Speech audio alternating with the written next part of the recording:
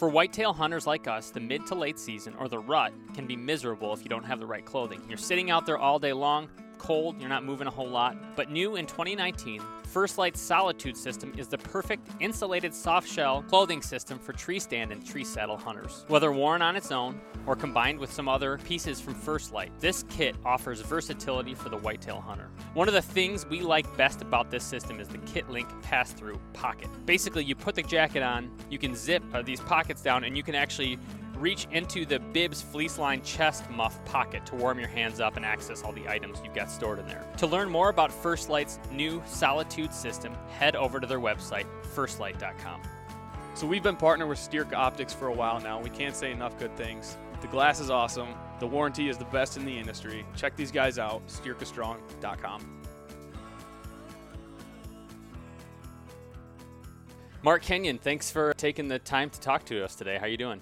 I'm great. Thanks for having me. Excited to chat. Yeah, we've been messaging for a little bit, following you for years. And actually, I have to say, I've talked about this in the podcast in the past, but I grew up in Grand Rapids. I moved to New Jersey for law school. Wasn't able to do much hunting out there, but that was right when you started Wired to Hunt-ish. And so your podcast really got me through some dark times, in the big city. That's awesome. I'm glad I could help. I had some dark times like that in my own day, and I wish I had a podcast to listen to. I guess I kind of did. I listened way back in the day when I first started Wired to Hunt, the website. Yep. I was living outside of San Francisco, working in a tech company back then. I was dying, wishing I could be out in the woods doing all that kind of stuff. So I was starting Wired to Hunt. So every night I just went to my apartment and worked on Wired to Hunt, and then I would go and run on the treadmill. And while running on the treadmill, I would listen to, I think it was called Bowcast Radio. I don't even think it's around anymore. But way back in the day, it was one of the first hunting podcasts out there. And then Peterson's Bow Hunting had a podcast going a little bit back then. This was back in 2008 or 9, I think. Yep. So way back in the day, those are the ones that helped me. So I'm glad I could pass it on to somebody else. It was good. And it was funny because I'm listening to all this advice, and it was like those were the years where I would maybe hunt twice a year for a couple of years when I would be home. So when I get home, I'd be like, all right, I got some Mark Kenyon advice to put into practice here. Some public land up in Big Rapids, Michigan. But yeah, like I said, I was kind of like, it was funny because when I was away, I had like this pent up demand. You know what I mean? So when I finally moved back to Grand Rapids, I wanted to hunt way more than I did You're ready prior. to go. I was ready to go. So you're from Michigan. Yeah. You're from the central part of the state. You've got a pretty extensive hunting background, though, right? You grew up hunting and everything else. Yeah, I grew up on the west side, right there by you guys in Grand Rapids. And so, yeah, I grew up in a hunting family of sorts. It's an interesting thing, though, as I get older and I talk to other people who grew up hunting. My family was culturally really into hunting. It was the thing, at family get-togethers, we would talk about hunting, and we'd go up and hunt at our deer camp every year. But really, my family didn't know what the heck they were doing, first off. Yep. It was a thing, we would go up to deer camp. Grandpa, my dad, and uncles would put up blinds, kind of ground blinds, or you just sit next to a tree. Yeah. And you just kind of walk out there and hunt and shoot whatever you saw. Right. and we kind of knew about what a rub was and what a scrape was, but it was just kind of like, oh, a rub means there's deer here. Great, you should hunt. And that was the extent of our knowledge growing up. So it wasn't really until I got into high school and college and started seeking out my own education that I was able to really, really get into it and figure things out. So yeah, since that point, once I went out on my own, then I started really building my own hunting experiences and getting really, really into it, where it kind of consumed my life. And that's what I do now. And I've been fortunate to travel all across the country now and hunt whitetails as well as other big game like elk and caribou and bears and stuff like that too. Caribou hunt. Yeah, it's funny when I was growing up, Jared and I have talked about this before. We would literally go to the same stand, or at least I would every time, regardless of wind, and just sit there, right before light to about 9:30, and the same time from 4 or whatever to night, and wonder half the time why am I not seeing deer? I don't know, Or you'd even put apples out there midday, yeah, and then go to your stand at night and say, oh yeah, they've been here, so I'm gonna sit here. They're gonna come. I just put apples out. They're gonna know. It's happening. Yeah, I think there's a lot of us doing the same thing for a lot of years. Yeah. No, it's funny because my uncle would do this thing up up in the Big Rapids area where he would get, it's like $5. You'd pay like $5 to either get a huge thing of these weird looking carrots. They'd throw it in the back of your truck, or you'd get sugar beets. And so he would dump like a whole pickup load of sugar beets. Half ton. Like half ton of those sugar beets. And once it got cold, the deer would really flock to that. But not so much this year in Michigan. No baiting. Although that's coming back, I think. I think it's gonna get vetoed. You do? What I understand. Yeah, I understand it's passed the House and the Senate, but the plan is that the governor's gonna veto it. That's right. Steve Johnson was telling me that, our rep from our area, that I think that's going to be her first veto. He mentioned too, which is pretty interesting. That is interesting. So Wired to Hunt, you started it. What year was it when you first started it? Started the website in the summer of 2008, but then didn't get serious about it till the fall of 2009. Were you in college when you started? Was that your college days still? Yeah, I was. It was very similar to the situation I described in San Francisco. Yeah. I was on an internship in between my junior and senior year of college and living in Manhattan, working for an ad agency out there. Same thing, stuck in the city, miserable, and I had this idea of, my job was working with bloggers to promote the products that my company was, the clients my company worked with. So I kind of had my eyes open to the fact that there's these things out there called blogs, and they're huge, and a lot of people read them, and you could actually, get some free stuff or make a little money. So I thought, well, maybe I could start a website and kind of scratch that hunting itch, even though I was living in the middle of New York City. Right. So I started Wired to Hunt. It gave me just something to work on and have fun with. So I did that over the course of the summer, but fell away from it once I got back to school and got busy with all that stuff that comes with your senior year of college. Yeah. When I ended up in San Fran, do that whole thing I described to you guys earlier, that's when I realized, okay, I got to get back on Wired to Hunt, and I don't want to work in the business technology world for the rest of my life. I've got to build Wired to Hunt into something that some way I can make a living in relation to my passion and share my love and dive into that for the rest of my life. And so I decided then, it was October 2009. I said, damn it, I'm going to make this thing work someday. So you started basically with the goal of swag, and you ended with this is, more of a calling.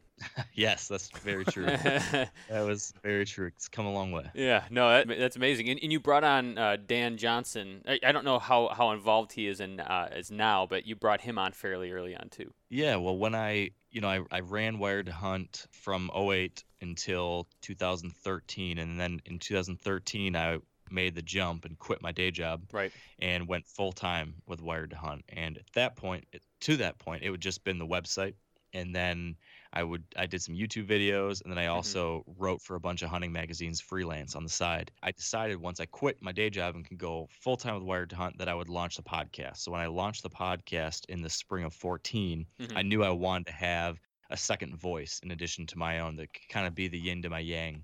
And Dan and I had been kind of loose buddies up until that point. We'd met through like a hunting film school years before that and stayed in touch. He was a guy that just seemed perfectly suited to bring something very different than what I brought to the table. Yeah. And so one day I reached out to him and said, hey man, I'm starting a podcast. Do you want to kind of be a co-host with me on it? And the rest is history. Interesting. So awesome. You kind of were at the forefront of this, and it kind of fits your name, Wired to Hunt, forefront of things like blogs and podcasts and stuff like that. Was it difficult getting buy-in and subscribers and stuff early on, or was that, pretty easy to do? It was a long process. Yeah. A lot of work. I've had so many people reach out over the years, like, how do you do it? How do you build something like this? How do you make a living in the outdoor world, or whatever it might be? It's unfortunate there's no silver bullet answer. It was simply, I worked my butt off every single day for 3 years till I made any kind of money, and then another 2 more years till I could actually make a living from it. So 5 years, every night, every morning, before work, after work. My girlfriend mad at me. My family never sees me. But I loved it. I was so passionate about this way of life and of this thing I was trying to build, that it was something I was willing to devote that kind of time. So yeah, it was a challenge at first, but it just slowly snowballed and built over the course of a million tiny little things I've done, and little decisions here and little things that worked in a small way, and this and that, and just over years and years has built up to the point where, in 2014, when I launched the podcast, I had a following already for the website. I already had an audience of sorts. So when I started the podcast, I had that kind of built in. So it gave me a great start to the podcast. Well, that's not what I want to hear. I want to hear like all you have to do is this one thing, and tomorrow you're going to be the next Mark Kenyon. Yeah, I wish I could give you that answer. You don't want to be the next Mark Kenyon. No. I'm a shit show. that spot's taken. Yeah, that's funny. You want to be the much more competent, put together version. Yeah, that's funny. So along the way, you've put yourself out there? I mean, you're this public figure. You're on the fronts of magazines, and you're on Meat Eater and everything else. Have you dealt with any criticism, or have people, any pushback or anything like that, or has it been pretty inviting community? Definitely have had some pushback and criticism. Largely really positive stuff throughout most of my career. Yeah. But when you get put in front of larger and larger audiences, there's just a greater chance of there being someone who doesn't like you or doesn't like something you have to say. So like you said, when you put yourself out there, you're inviting criticism, especially in today's digital world where it's just so easy for anyone to be a troll. Anonymously. Yeah, exactly. So for most of my period, it was pretty minimal. I've been largely blessed with a really supportive following and audience members and people that tune into what I've got going on. So I'm really appreciative of that. Yeah. I will say that, since merging what I'm doing with Wired to Hunt with Meat Eater, right, I went from having this audience that had grown up with me, who knew me from day one, to all of a sudden now I'm being put in front of this millions of other new people who don't know me at all. And so they're just seeing me and they don't have the context or they don't know my background or anything like that. So since then, now the haters have come out. People think I got a shitty goatee or I'm not interesting. Or You got I'm a not shitty as tough goatee? as Steve. They said that to you? That's fighting words. That's fighting words. Yeah. So I mean, there's more critics these days, but that's okay. I've had to learn to just ignore that as best as possible and just do the best work I can do and share my truth and share my passion. And some people like it, some people won't, and that's okay. Well, you're very meticulous. You seem to be a very detail-oriented, meticulous person, which I would imagine those are the kind of people that people have a hard time tearing down because it's like, well, he's doing everything right. You're doing everything right. You're taking your time. You're careful, and you do it well. So try to be, yeah. But before we move on, I wanted to take a minute to thank one of our show sponsors, Pelican Coolers. These coolers are extremely tough and backed by a lifetime warranty. But what I like most about our coolers is that as tough as they are, they can be opened with the push of a button. So it'll keep the bears out, but you won't have any trouble getting in. And it gets even better. Right now, if you type in pelicancoolers.com/hotboga, you'll get a free tumbler with the purchase of any cooler. And we all use the 32-ounce tumbler, and it does an amazing job at keeping hot drinks hot for a very long time and cold drinks cold for a very long time. I'm going to do something maybe a bit unusual or something that I haven't done yet, but I'm going to throw out a James D guarantee, which is something I don't just toss around willy-nilly. I'm going to James D guarantee that if you buy one of these coolers, you'll have the best cooler experience you've ever had, and you'll be changed as a person for the better. Your life will be totally different from here on out. So don't take my word for it. Go check them out for yourself, pelicancoolers.com/hotboga. And now, back to our show. Other than, the criticism about your facial hair, which I can't even believe, how has the transition... I was going to say something while he's on here, but if you wanted to bring it up... Oh, yeah. That's funny. So the transition to Meat Eater, that had to be kind of unique. I mean, that's new to you. That's, they're doing something that's pretty unique in the industry. How has that been so far? Yeah, I mean, it was a big, scary, exciting, crazy shift because I had my dream job. Right. I was able to run my own company on my own terms, do whatever I wanted, running Wired to Hunt since 2013. So I had no plans of ever changing that. And then in the summer of 2017, I think, Steve Ranella reached out to me and said, "Hey, man, I really like what you're doing. We chatted in the past, and he kind of helped me actually start some of the conversations that led to me publishing this book that I just recently published." So we knew each other. We'd been in touch, but he reached out and said, "Hey, two things. Number one, what are you doing first week of September? Because I want you to go caribou hunting with me. Wow. And number two, I want you to be a part of the next phase of what Meat Eater is going to be." Long story short, he described this idea of transitioning Meat Eater from being just a TV show that he hosted to a larger mission-focused company that would take the ethics and the shared sensibilities that Steve and I have about hunting and fishing and conservation and trying to share that with a larger world and put a lot of people behind it, put a lot of resources behind it. What could you do if you combined all these different people towards a common cause? So that was really intriguing to me because around that same time, I had started maybe mentally plateauing in my own mind as far as what I wanted Wired Hunt to do or be. Sure. I went from early on, it was like, could I just scratch this itch to think about hunting while I'm stuck in Manhattan? And then it was, could I get some free gear? And then it was, could I make a little money while doing this thing I love? And the next thing was, could I actually make my full-time living Right. doing this? And so I had this slow progression over 7-8 years. And where I was at in 2017, each January I would sit down and write these goals. What are my goals for this year? What are my 5-year goals? Where do I want to go? What do I want this thing to be? And that year I had started shifting more and more of my goals from, originally they were, make Wired Hunt the top, or launch the Wired Hunt podcast. And then it was Right. make it the top whitetail hunting podcast. But now it was more focused on, how do I make a positive difference? I want the things I'm doing to actually, influence and matter a decade from now.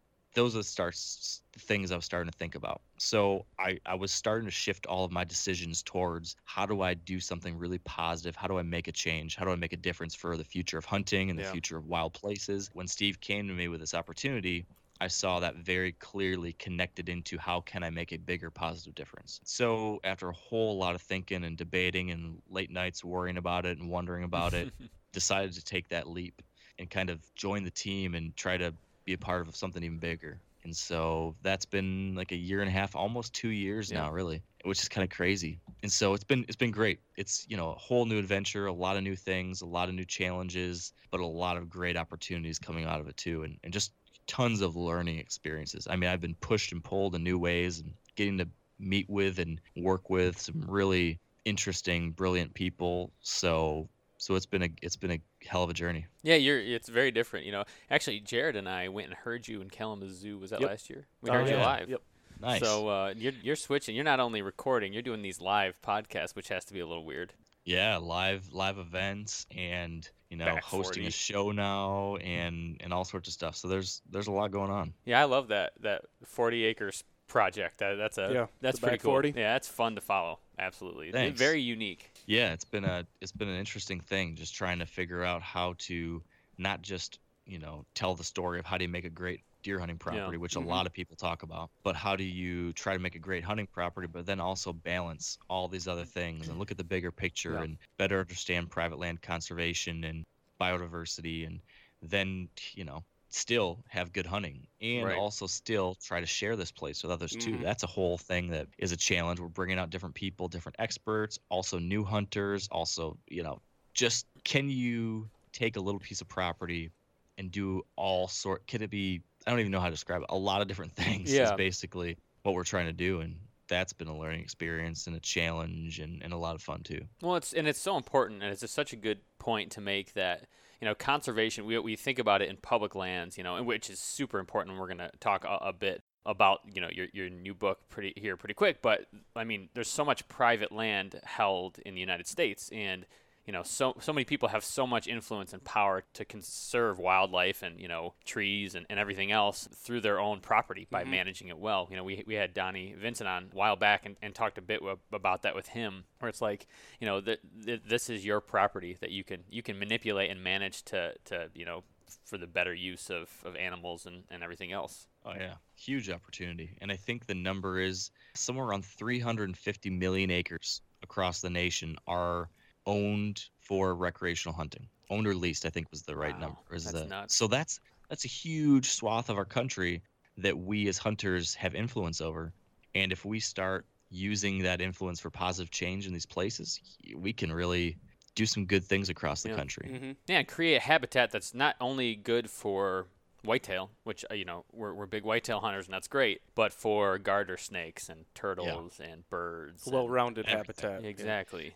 Absolutely, and that's all good for clean water, and it's good for clean air, and it's good for everything. There's a lot of really important, great work being done on private land too. So I've always approached and thought about private land issues and conservation and public land issues and conservation. Those are not opposing things. These are supplemental, equally important parts of what we are doing out here as hunters and anglers and conservationists. So some people want to say, oh, you're either a public land guy or a private land guy, or if you hunt private land, then you can't possibly support public land, or something like that. And I've always thought that's absurd. How about just hunt? Exactly. Let's hunt, and let's care for habitat and wild places, whether that's the 20 acres behind your house or 2,000 acres in Montana. Yeah, exactly. And, at this point in the podcast, typically we would jump into tactics and, hunting talk. And, we'll have to do that at some point because I've got a whole list of questions I'd love to cover with you. But, you just released your first book, and I'd love to talk about that. Tell us, what's the title? Tell us what's it about. Give a brief synopsis of your new book. Yeah, so the book is called That Wild Country, an epic journey through the past, present, and future of America's public lands. So this book is a look at the history of how we as Americans got to be the owners of 640 million acres or so of public land across the country. Yeah. So how did this all come to be? Who were the people? What were the controversies? How did this all come together? And then what's happening now today that could potentially influence whether or not we have these places in the future. So that's kind of the historical and informational narrative I wanted to share in this book. But to do that, I wanted to ground that information within my own set of experiences and tell the story of my own adventures across these wild places. So it's also the story of a backpacking trip in Yellowstone and a pack rafting trip in Montana and a bear hunt with Randy Newberg and a caribou hunt in Alaska and a backpacking trip in northern Michigan and shed hunting trip in North Dakota, peak bagging in Nevada, a whole bunch of my own experiences out here to really flesh out what these places mean, why they're special, why they're worth caring about and protecting. And that's kind of what this book is all about in a nutshell. It examines, everything from what was going on in the 1800s all the way to what was going on in 2018. Yeah. And I love the way that you kind of weave your story in with the broader story, because that's kind of the best way to have this connection with a place or a thing. Experiencing it yourself or telling a story about it makes it kind of come to life. Yeah, that's what I've always enjoyed the most. There are other books out there that talk about the history of conservation in America or the history of public land in America, but almost to a T, they are dense, dull textbooks that the average American just isn't going to read. So a lot of this stuff just is not known by your average person out there, and it's a shame. And so I wanted to try to make this stuff accessible and engaging for your average Joe, whether they live in Manhattan or Michigan or Montana. A lot of people don't realize that we have these places, or that it took a lot of people standing up and working hard to get these places. Yeah. I was hoping to get that word out to the larger population in a way that was fun, but also educational. Yeah, no, it's a great read. Really, really well done. When did you decide to write it? Not even start. When was this kind of an idea in your head? Because you don't have a background in writing other than writing articles. This is kind of your first shot at it. It's once I got into like the writing for the website and then writing for magazines and everything, I knew that someday I wanted to write a book. Mm-hmm. Right. I didn't know what it was going to be about, but I knew I wanted to write a book someday. I'm an absolute bookworm. Love to read. So that was always a dream. I think in 2014 or 15, I started thinking like, how do you do that? And I think I started picking Steve Rinell's brain about it back then. Oh, you did? Okay. And he kind of walked me through a couple high-level things to think about. Like, you have to get a book agent. You have to then work with that agent to then develop a book proposal, and then you have to go and pitch that to publishing companies. And that just helped me understand the logistics of it. Somewhere in 2015 or 16, I think it was, I finally it was right around that time period where I was shifting my career goals, as I told you earlier, to, all right, how do I make a difference now? It was right at that same time. So this must have been late 16 maybe, that I said, okay, one of the ways I'm going to do that is I'm going to write a book. I've been thinking about it, but I'm just going to do it. I'm going to figure out, I'm just going to do the work. Each year I always try to have like a stretch goal or a special project or something. And so I decided at that point, all right, it is going to be this book thing. You're going to make it happen. And this was right around the same time in 2016 when the land transfer movement was really getting a lot of attention. A lot of people were talking about this idea that some people wanted to transfer federal public lands to states or sell them off. And so this is something I was learning a lot about just as both a consumer and a creator of outdoor media. I was getting into it and learning more and more about it. And I realized just what I said a second ago, wow, there's so much I don't know. Then I talked to other people and they knew a whole lot, or they didn't know a whole lot as well. So that's when I realized, okay, I want to write a book someday. And now there's this thing I love, which are these wild places across the country that are seemingly increasingly in trouble. And the more I learn about them, the more I realize, wow, there's a lot going on here that the average person doesn't know. I decided that would be the book. So starting in 16, I was working on like the book proposal process and all of that, and working with an agent and I mean, it's a massive project just to get that done, like a 60-page document with Yeah. sample chapters and outlines and plans. And I think in fall 2017, I officially got a book deal, and then was writing it from that point on into early 2019. Okay. Wow. So that's a long process. What was the worst part of it? It was the worst and the best part, what Mhm. I'll describe to you here. And it was simply sitting at your computer at 2 in the morning and just trying to make sense of dozens of pages of notes and Yeah. all these ideas you have. And it's just sitting there like there's nothing more terrifying and depressing and demoralizing than an empty Word document page and blinking cursor. That stupid blinking cursor. Yeah, I know that. Yes. It's just taunting you, saying there's so much work to do. It's so hard. Yeah. No, there's no way you could do this. There's no way what you're going to put in here is going to be any good or Yeah. worth anyone's time. So battling that little blinking bastard of a cursor every morning when you woke up, that was the hardest part. It's like you sometimes, or at least I assumed Yeah. as a younger person, when I read all these books, I'd look at someone or an author and I'd think, wow, they just must be brilliant. They just must be inspired with this Overflowing with amazing prose. Yes. Yes. Yeah, you imagine like, I don't know, Ernest Hemingway, or even like today, someone like Steve Ranella. He sits on the computer and just like this stuff just flows out of him. And Right. it's perfect and it's great. As I was trying to self-teach myself to be a writer over the last decade, I would read more and more books and different resources about how to do this stuff and read people's firsthand accounts. And what was most helpful to me through this process was that I learned that idea of a writer is not reality for 99.99% of people. Yeah. What writing really is, what good writers really do, is they sit down, they look at that nasty cursor, and they flip at the bird, Yeah. and they say, you know what? I'm just going to get something done today, and it's Yep. going to suck. I'm going to write something. I'm going to vomit something on the page. Sure. I always talk about a shitty first draft. So you just have to get something out there. And then you can go back and fix it and fix it and fix it. But you just have to kind of break the seal Sure. and then bash your head against the wall over and over and over again till it turns into something good. That's so that's slow what writing was. plotting progress. That's Yes. That's a Jerry Seinfeld. He'd write one joke a day, and Yeah. every day he writes one joke. It could be good or bad, but like At least you have it. at least you got something out there. Yes. It's exactly what this process was. So it was both infuriating and frustrating and tough and a ton of work, but at the same time, when things would come together or when a sentence clicked in or when all of a sudden this made sense or Yeah. a chapter came together, that's the most fulfilling thing I've ever done. So it was the best and the worst. Usually, most of the truly, and I wanted to talk a little bit about that later, but the truly good things in life are not the easy things, or the immediate gratification type situations. Very, very true. But I always like to talk about sorry. yeah, go ahead.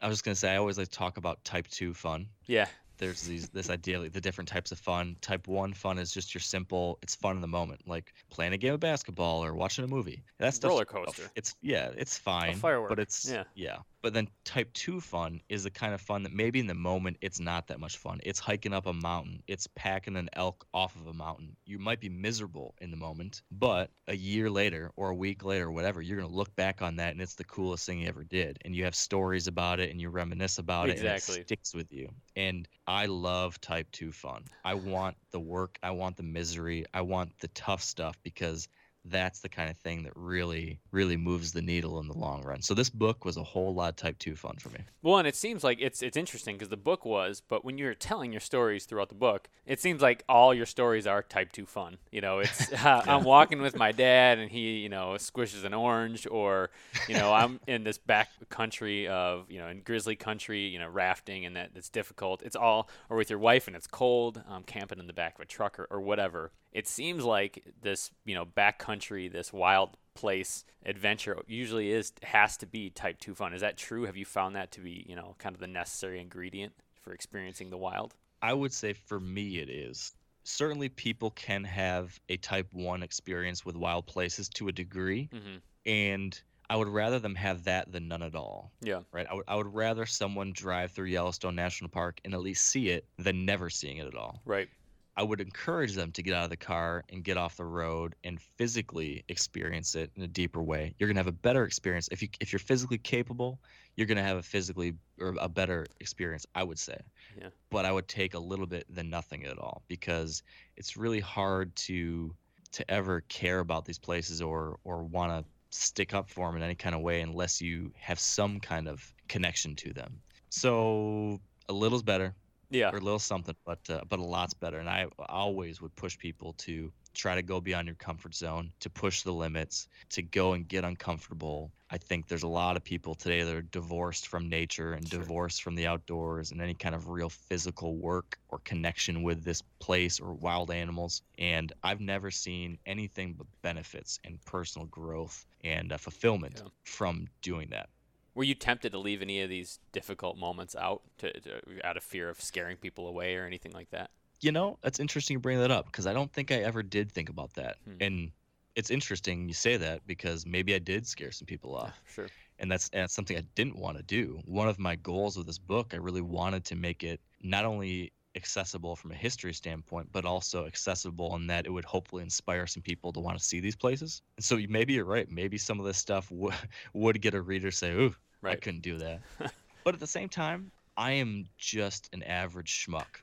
I'm not some superstar. I am not Survivor Man. I am not Bear Grylls or something like that. Right. And I survived it. I did this stuff. I went out there and made a fool out of myself sometimes, made some mistakes sometimes, Flipped a flipped a raft canoe here over. and Yeah, there. yeah. Yeah. A canoe. If bumbling Mark Kenyon could do this, so can anyone else. Yeah. Well, it's an interesting point because, and you talk about it a bit when you talk about the relationship between FDR and Bob Marshall, right?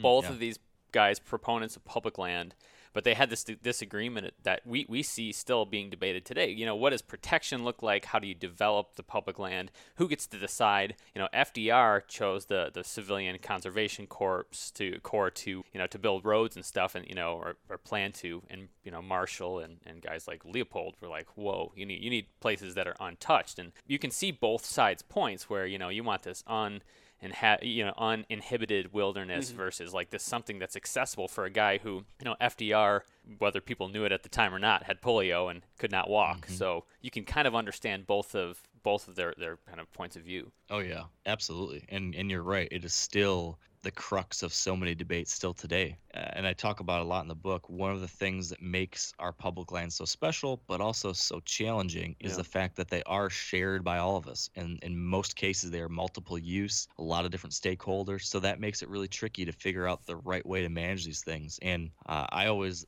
err on the side of balance. We have to figure out a Yeah. way that there's going to be some places that should be used in this kind of way, and there's some places where we should have resource extraction and sustainable development Sure. and logging and drilling and things like that. It's great that we have a public resource that we can use in that kind of way, but it's got to be done responsibly, carefully, in the right places, and with a view of the long term. That was something that Theodore Roosevelt made very clear over and over again as he was really setting the foundation for our public land system. It was, you always need to think about the next generation, Yeah. because if you think about just today, you're going to make decisions that will not keep these resources and places around for the long term. And so I think that is a helpful filter to pass a lot of these specific questions or controversies through. What's going to be the right decision for the long term and for the next generation? Yeah. But yeah, I mean, I personally have internal debates around this too. When Sure. I want to see the average American be able to get out into some of these spots. So I like the idea that you've got national parks that are accessible by Right. vehicle, and there's visitor centers and there's roads and there's all that kind of stuff. I'm glad that someone that lives in New York that maybe has never done anything in wild country before could go out and see it and be touched by it in some kind of way. Yeah. But I also am really glad that we've got some places that are completely the opposite of that, as wild and untouched and untrammeled as you can find still in the country, where you can't take a car, where you can't even take a bike, where you have to just viscerally connect with your feet, get dirty, get tired, maybe come face to face with a bear. Right. I think we need that kind of thing too, at least for those who are interested in it.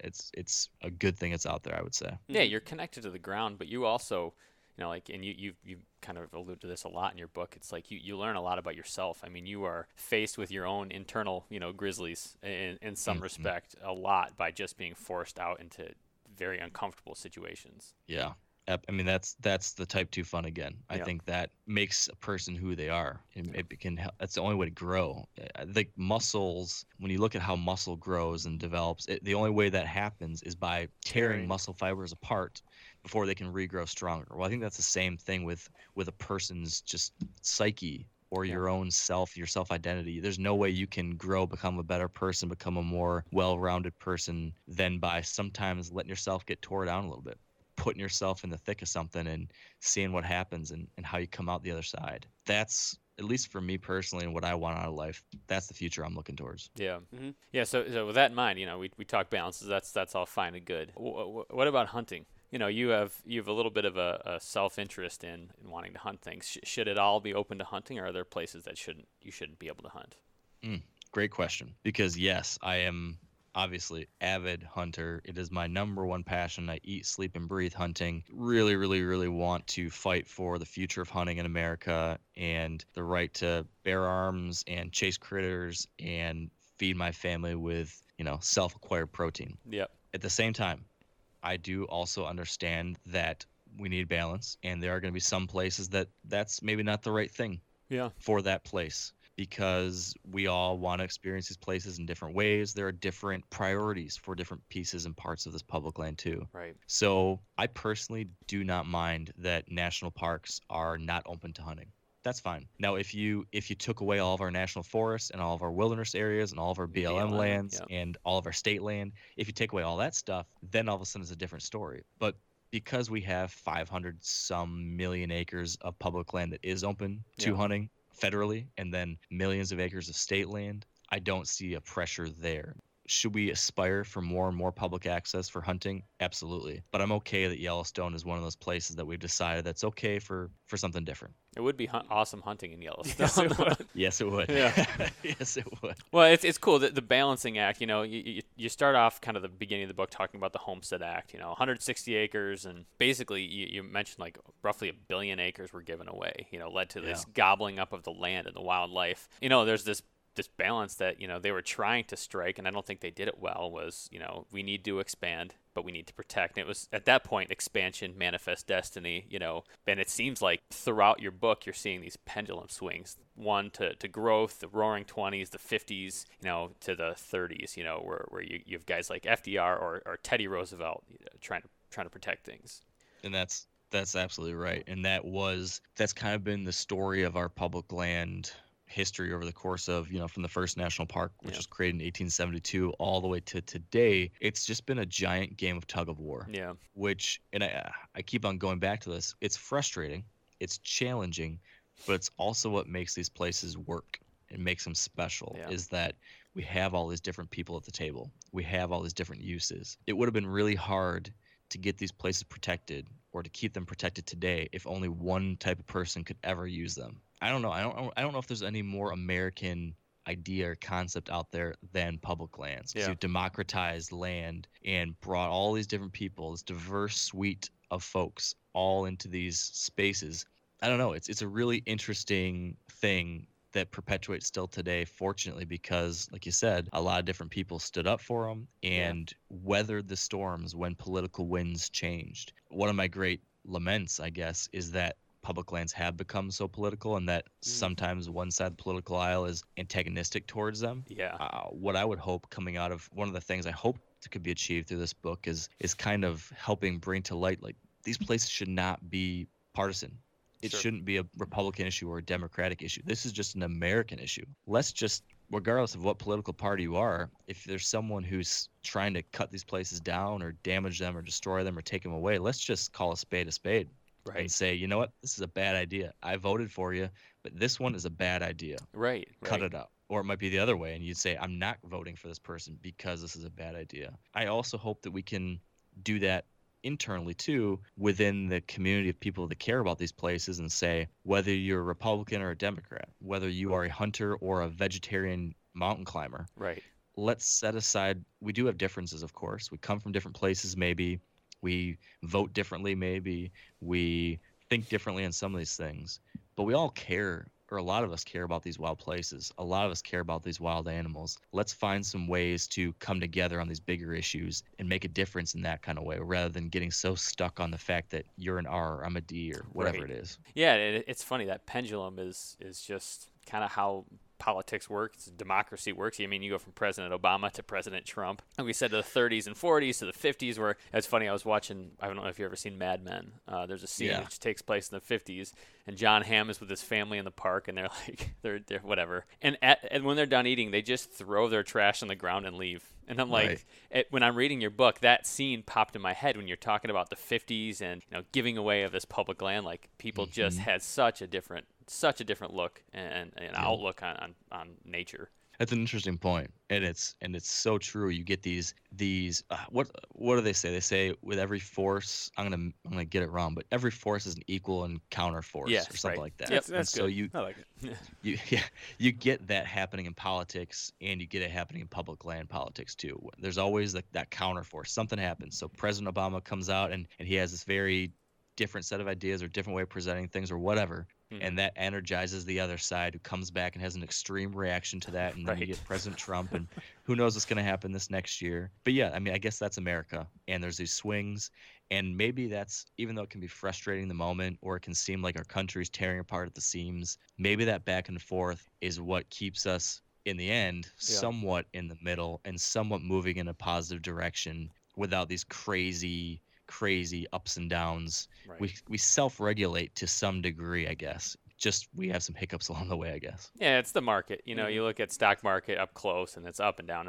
But you zoom out, and you can see this more gradual either growth or decline. Yep. So question for you, and this is totally unrelated. Everybody in these, in history, it seems like, you look at Roosevelt in particular, they're always fighting barons, right? Timber barons, railroad barons.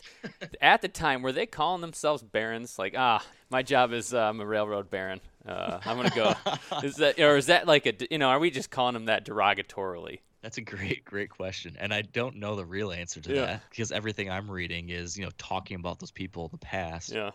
My assumption is that is not how they refer to themselves. They're not robber barons to their friends. No. I got a robber baron friend. I wish that was the case. Yeah. That'd be pretty funny. Yeah. But my assumption is that's us revisionist historians looking back and labeling them as such. Yeah. I wonder what we're going to be labeled. Millennials, I think, is what we're going to be labeled. We already have We're been. all going to be...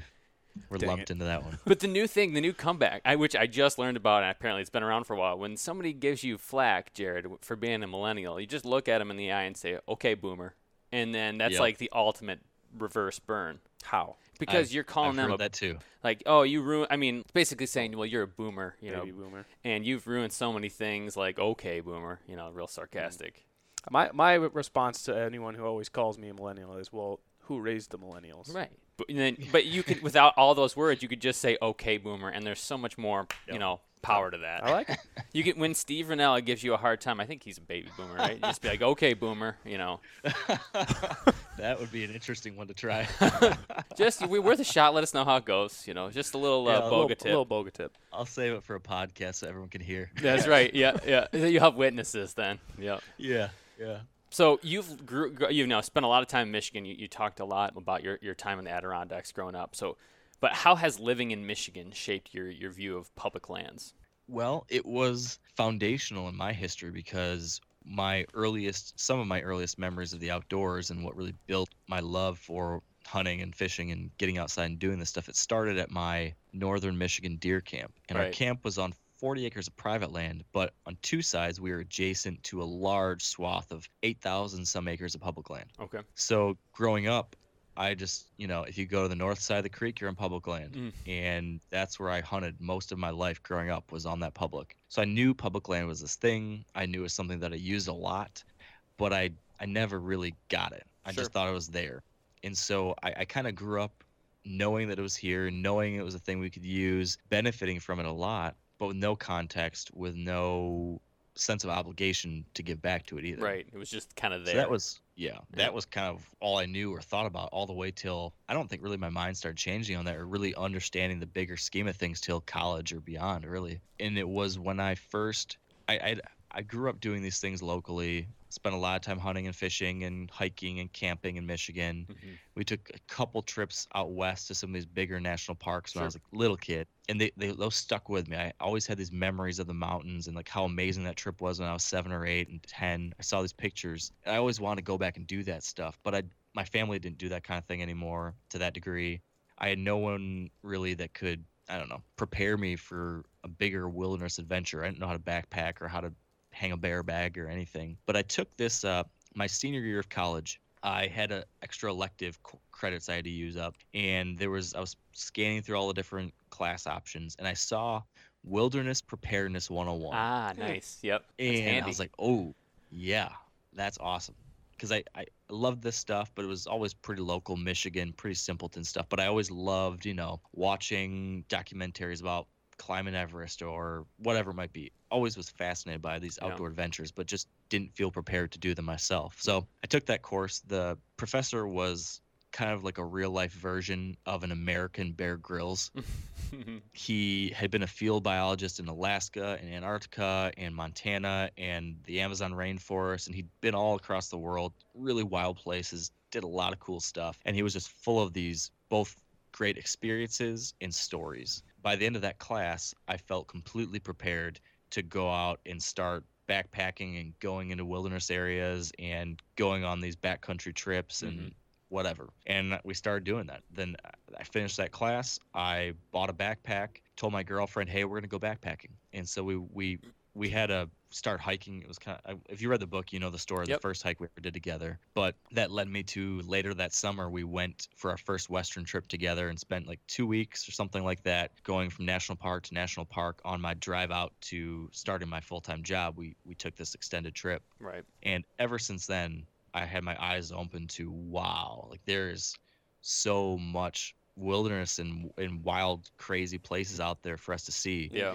And every year since then, I've been making pilgrimages to various parts of the country to try to experience as many wild places as I can and do as many of these different things that I can in these landscapes. And it started in Michigan, but it took me a long time to realize that there was more. Yeah, and Michigan's got, I mean, you talk about pictured rocks or Sleeping Bear Dunes. They've got that North Manitou Island, which Jared and I have talked a little bit about, which, just a side note, they do this hunt there every year. Have you heard of this? I have. I've thought several times about trying to do it. I really want to do it. I'm not a bug guy, and I heard there's crazy amount of ticks. You know what? You just pick.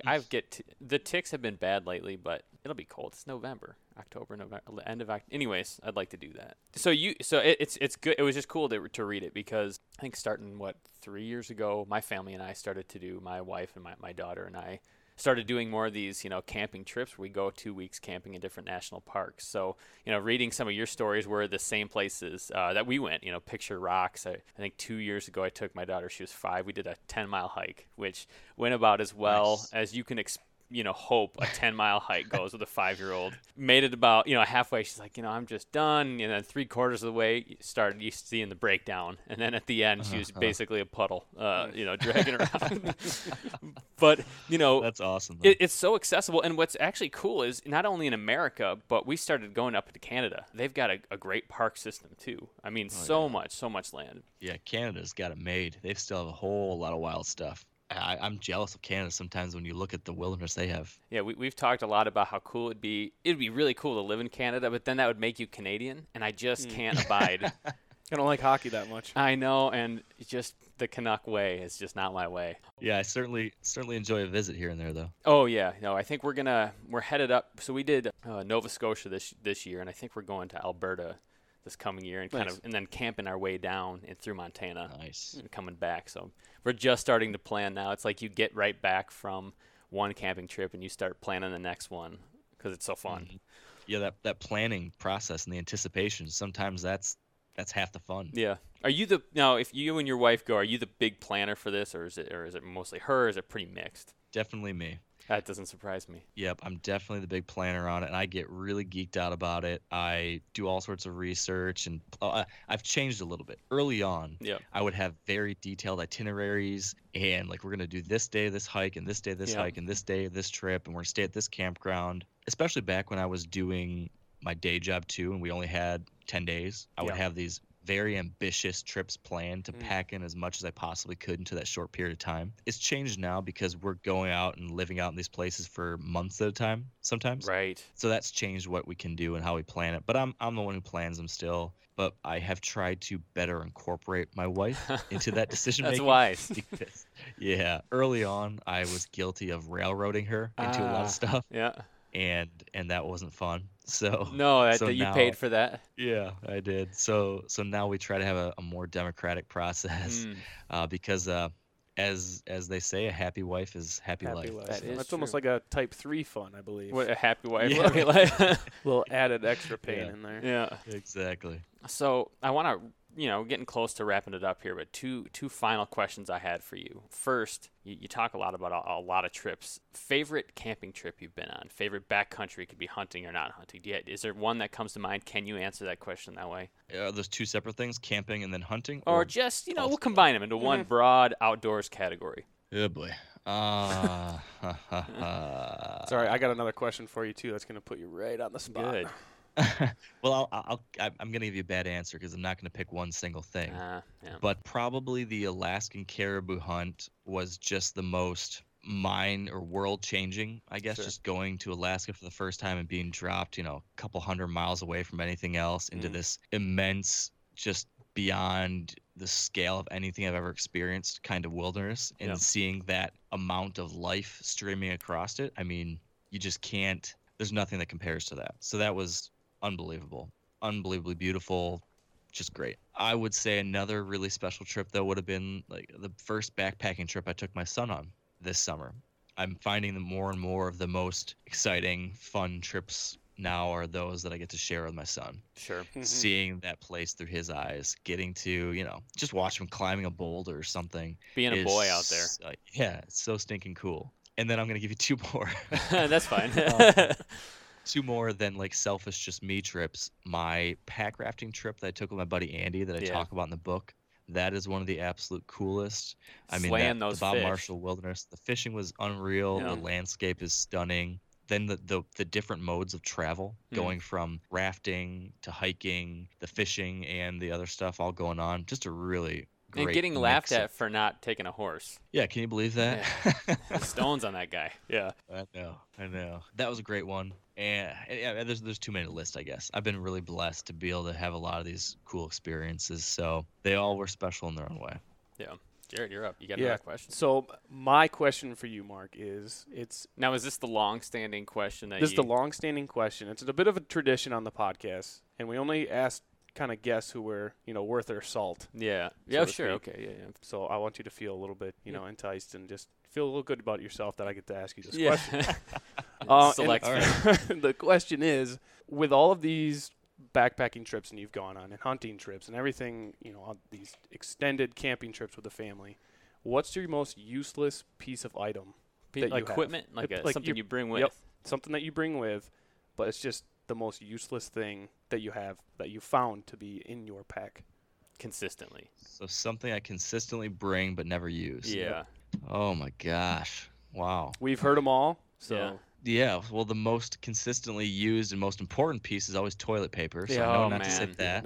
And backup. Yeah, gotta have that. I don't know. I used to be guilty of bringing extra layers. Too many. I learned quickly that was always useless. I end up just living. That might be the answer. I always bring too many clothes on camping trips or things like that, and I never change. I just live in the same outfit the entire damn time. Yep. You and James. Well, I know, but if it's merino, it's not picking up your stink. Right, so I go out. I get those First Light merino undies for me, and you just they don't smell.